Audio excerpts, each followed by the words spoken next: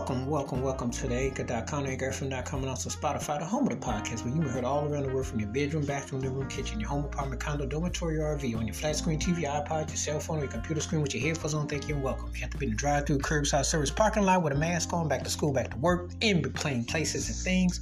Do continue to be safe and careful. And again, you can hear this episode on Anchor.com, AnchorFM.com, or Spotify. Appreciate your support. And now on with the episode.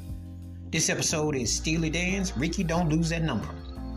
And typical Steely Dan fashion, impeccable musicianship, crafty, very clever wordplay, the way to get around the center. But the musicianship on this song is something else. And as no matter of fact, they always had like a jazz noodle and nod. They were actually what I call a hybrid submerging type of band unit. The late, great Walter Becker and Donald Fagen. What their hybrid was, you couldn't quite put a finger on it because it had elements of different styles of music. They were an incredible musical stew. And the interesting thing about this particular piece is that if you listen to the rhythm and the groove of it, it puts me in a frame of mind of,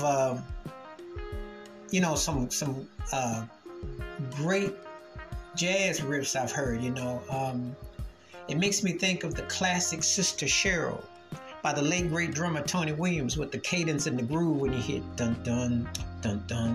When you hear that part, and they did do a nod to a lot of great jazz, just a nod.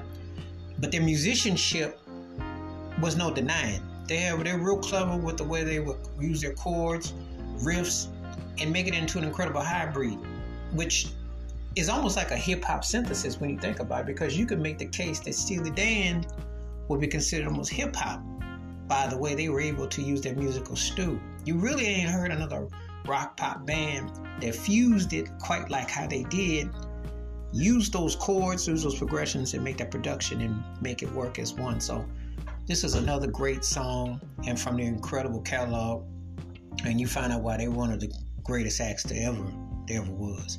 And Rikki, Don't Lose That Number is still catchy. Just love the chorus and the whole sublime feeling of it. Wash your hands, keep your mind clear, watch out for nothing. Please give me your thoughts and takes about Steely Dan's Rikki, Don't Lose That Number, and how this song stacks out in their vast catalog of songs that they are deep. Keep it funky, keep on the one. Please be safe, be careful out there. If you're not heard Steely Dan's Rikki, Don't Lose That Number, please do, and let me know your thoughts. Again, you can hear this episode on Anchor.com, AnchorFM.com, or Spotify. Do continue to be safe and well. Till next time, we catch you. Peace, the best. I'm out.